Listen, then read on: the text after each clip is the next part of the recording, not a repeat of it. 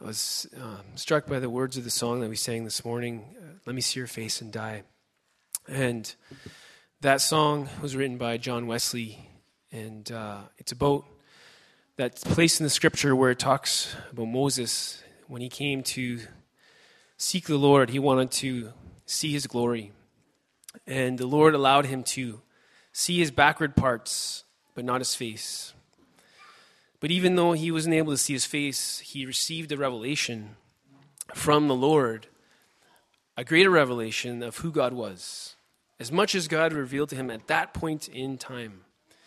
And Moses was the only one that got that revelation. Of all the people that he was with, we learned that he had a desire to know God.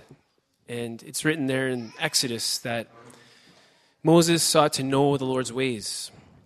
And he had a relationship with God that was far above what anyone of his counterparts had. There was a predecessor or a successor that he had, which was Joshua, who also sought to know the Lord.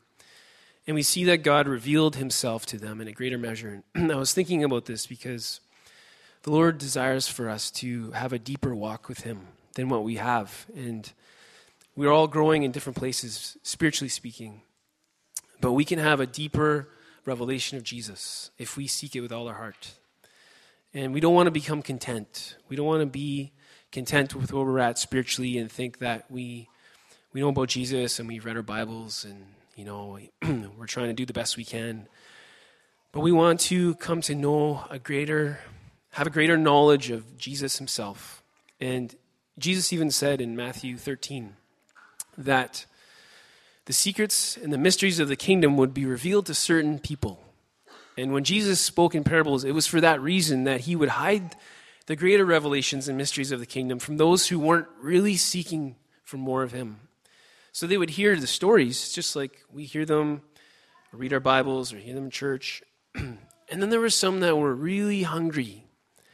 I told you guys, sometimes I see this in Teen Challenge where I'm sharing with certain individuals, and there are some that I can tell they're really hungry and they're really searching, and they come afterwards and they sit down and they ask questions and they're so thirsty, and I can see it, and I see what Jesus meant when he said, "Blessed are those who hunger and thirst for righteousness, for they shall be satisfied."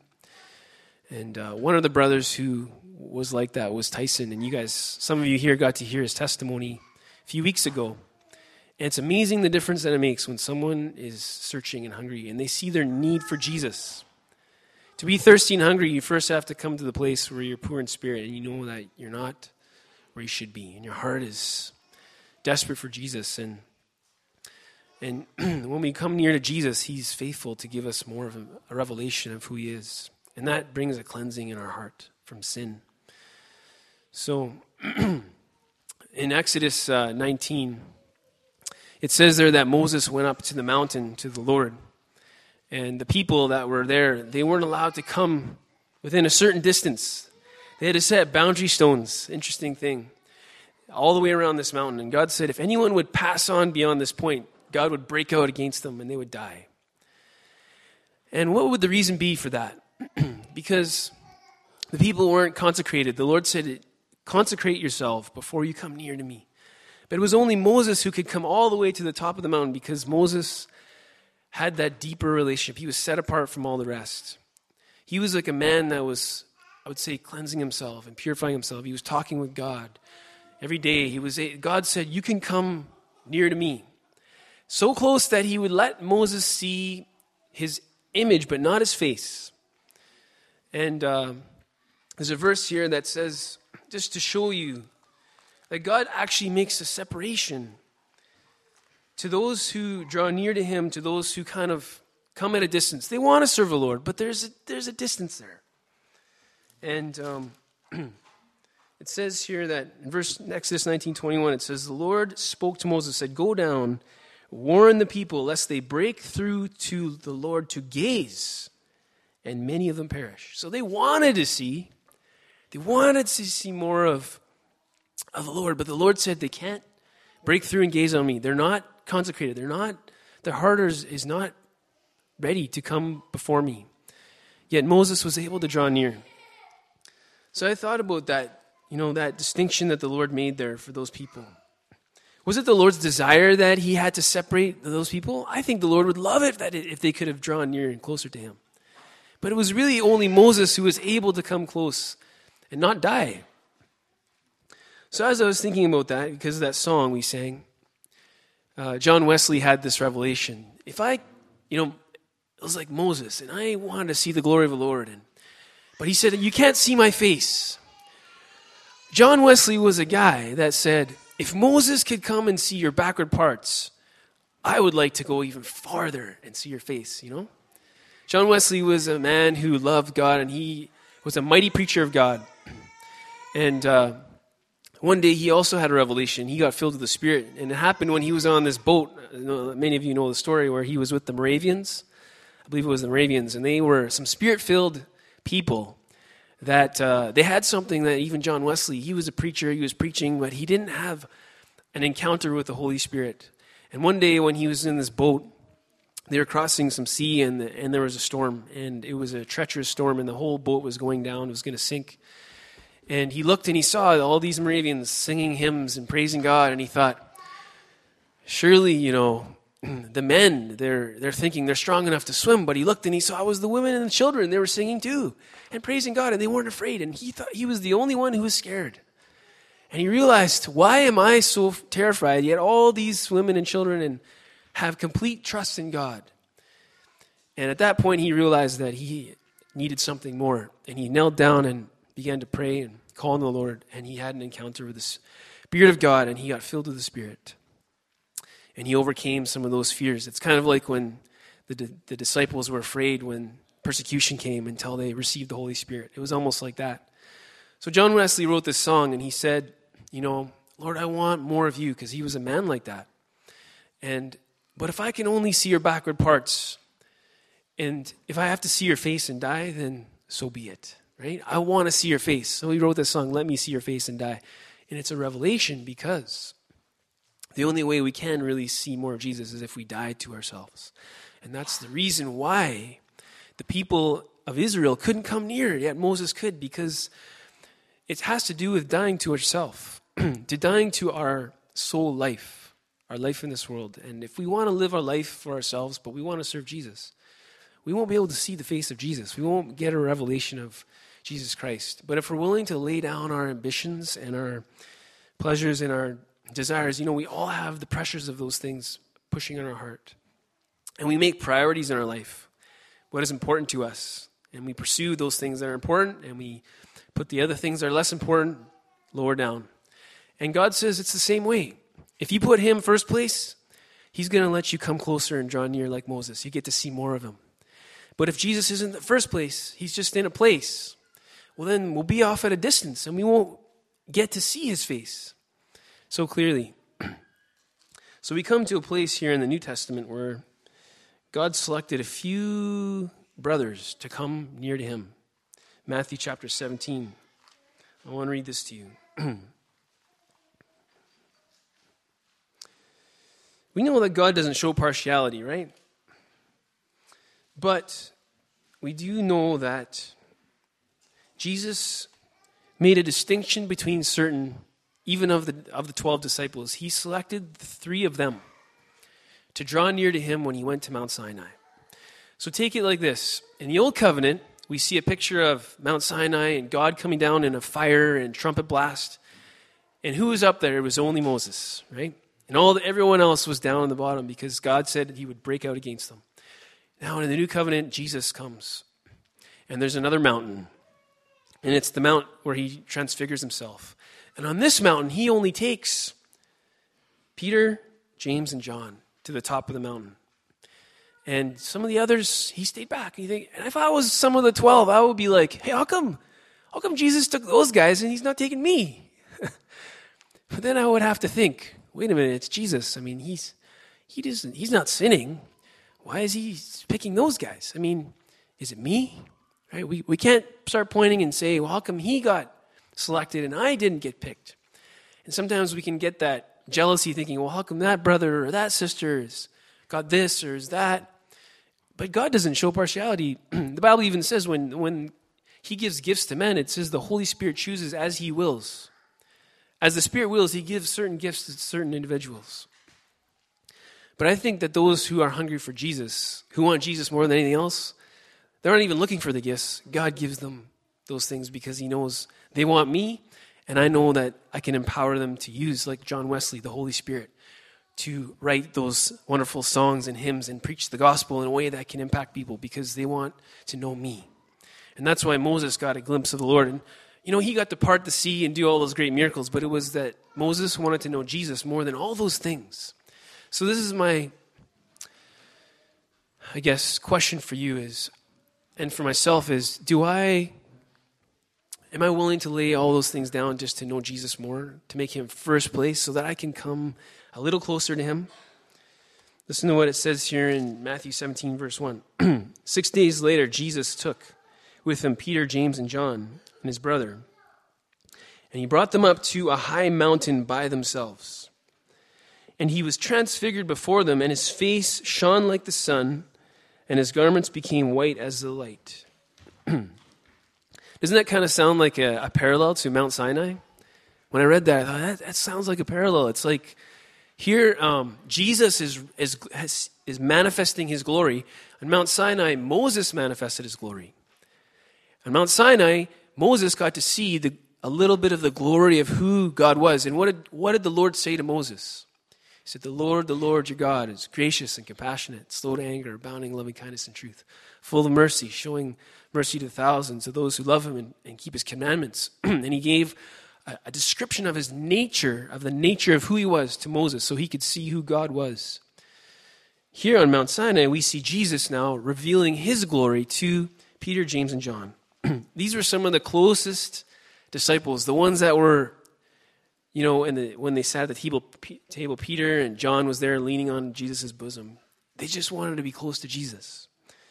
And Jesus brought them there and he showed them his glory as though he were in the other side of eternity. Right? His face shone like the sun. In fact, it says in Matthew 13, verse 43, that when Jesus separates out all the wicked from the righteous, it says the righteous will shine forth like the sun. Right? So it's a picture of the glorified body. So here Jesus is revealing his glorified body. His face is literally shining like the sun. That is how our bodies will be one day when we see Jesus. If we're living for him, we'll shine like the sun. So they're seeing a picture. You know how encouraging that would be? It's like, you need a spiritual boost. I can imagine they would have got a major spiritual boost. Seeing Jesus shining like that, like, wow, what am I living for? I mean, you would see that and you would think, what am I living for? Like, this is amazing. This is what they saw. And guess who was there? Moses, Elijah, they also appeared with Jesus. And Peter, he said, Jesus, Lord, it is good to be here. If you want, we'll make 3 tabernacles, one for you, one for Moses, one for Elijah. Well, it didn't take long for him to start talking. He was kind of babbling, not even knowing what he was saying. And it says in another place, it says, for he did not know what he was saying. You ever wonder how Peter knew that it was Moses and Elijah? Had he ever seen them before? Did he have a photograph? Did they have artists drawing pictures of, how did he know this was Moses and Elijah? It must have been a revelation. It was like a vision, and in his spirit he perceived, this is Moses and this is Elijah. He just knew. It was a vision. And he started talking, we need to make huts for them and camp out, have some great fellowship.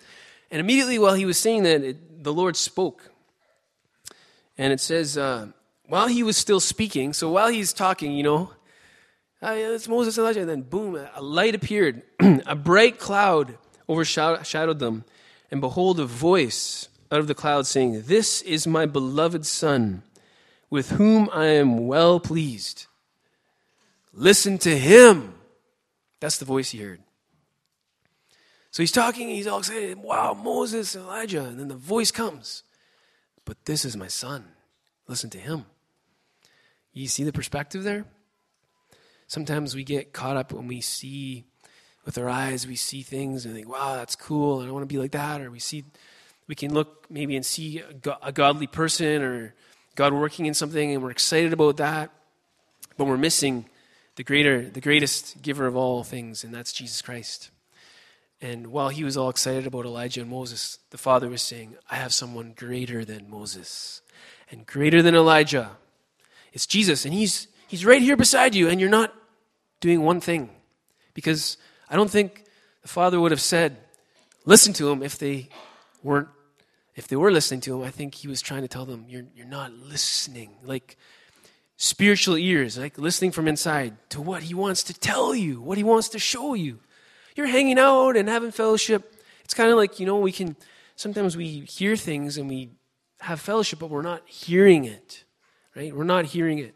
So this is what the Lord is telling me, and I hope encourages you that when we're singing these songs that we're listening to the words. When we're hearing the word of God, that we're listening to what Jesus is saying to me, right? The inner things in my life that the Lord wants to deal with. Because this is the message, really. It was one message. I mean, they saw this cloud, and can you imagine after seeing a vision like that, you would tell someone, so what happened?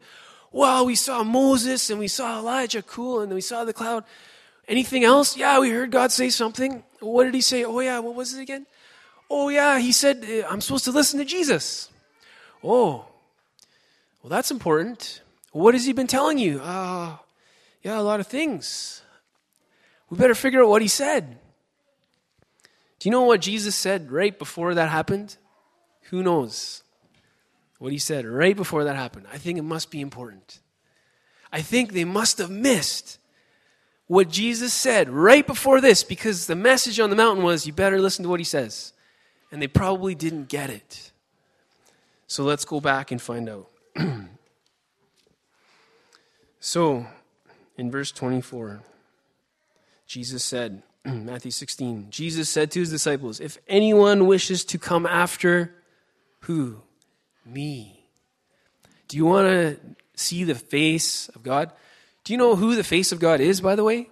Moses couldn't see his face, and here's why I think why. Because one, we know that you can't see God's face and die, but I also believe it was also a revelation that the face of God, who is Jesus, because Jesus is the image of the invisible God. Do you know there's a verse in 2 Corinthians, I'll share this with you here, 2 Corinthians chapter 4, that says, I'll read it to you, verse 6, for God who said, light shall shine out of darkness, is the one who has shone in our hearts to give the light of the knowledge of the glory of God in the face of Christ.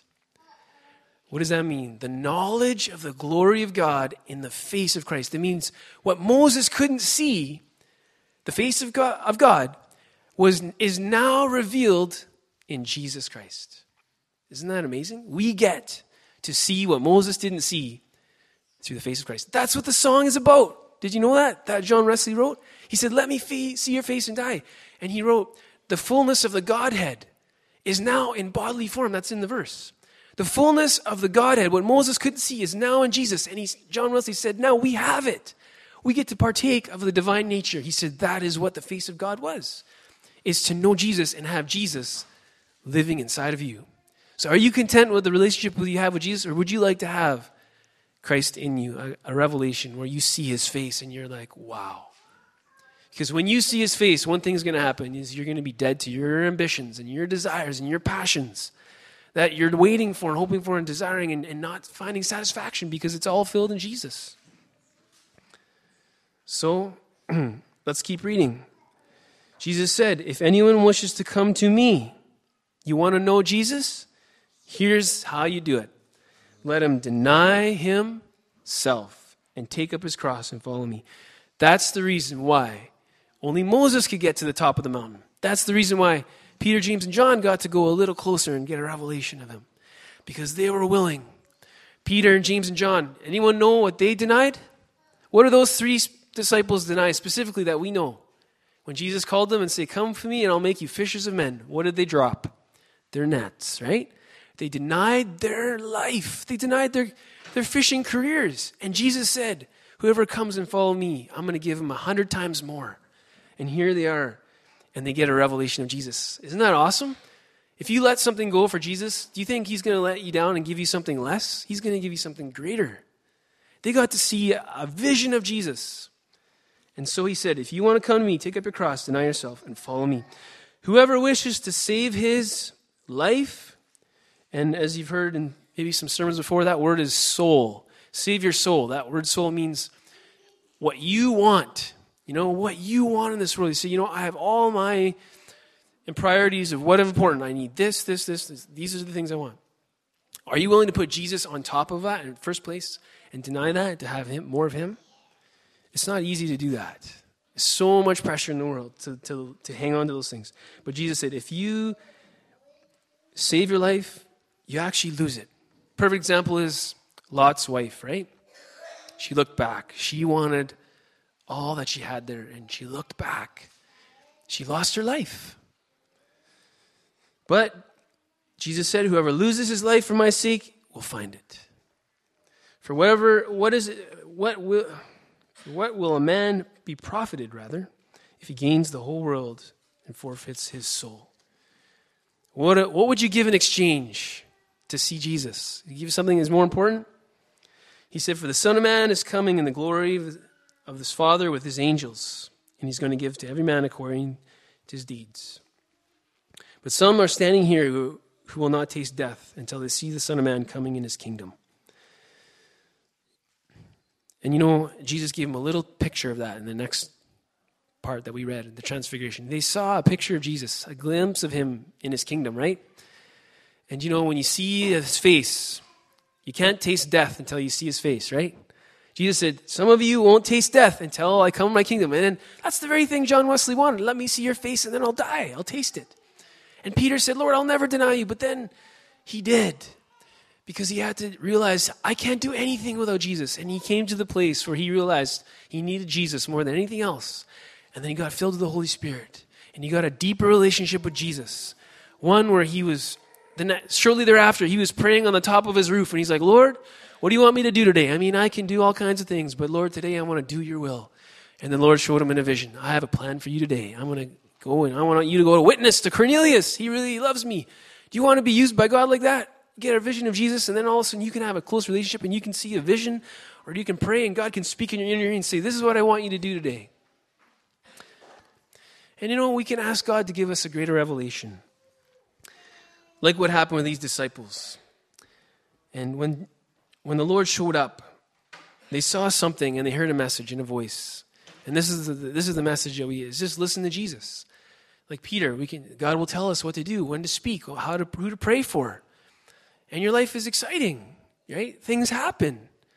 We were hearing good reports this week, different things. And then it's exciting to serve Jesus. You want to draw closer. But if we're not drawing closer, it's easy to get consumed in our life. We get so consumed in our life, we miss out on the kingdom. Well, all of a sudden, it says the disciples heard this, and they fell on their faces, and they were afraid. They got things in perspective.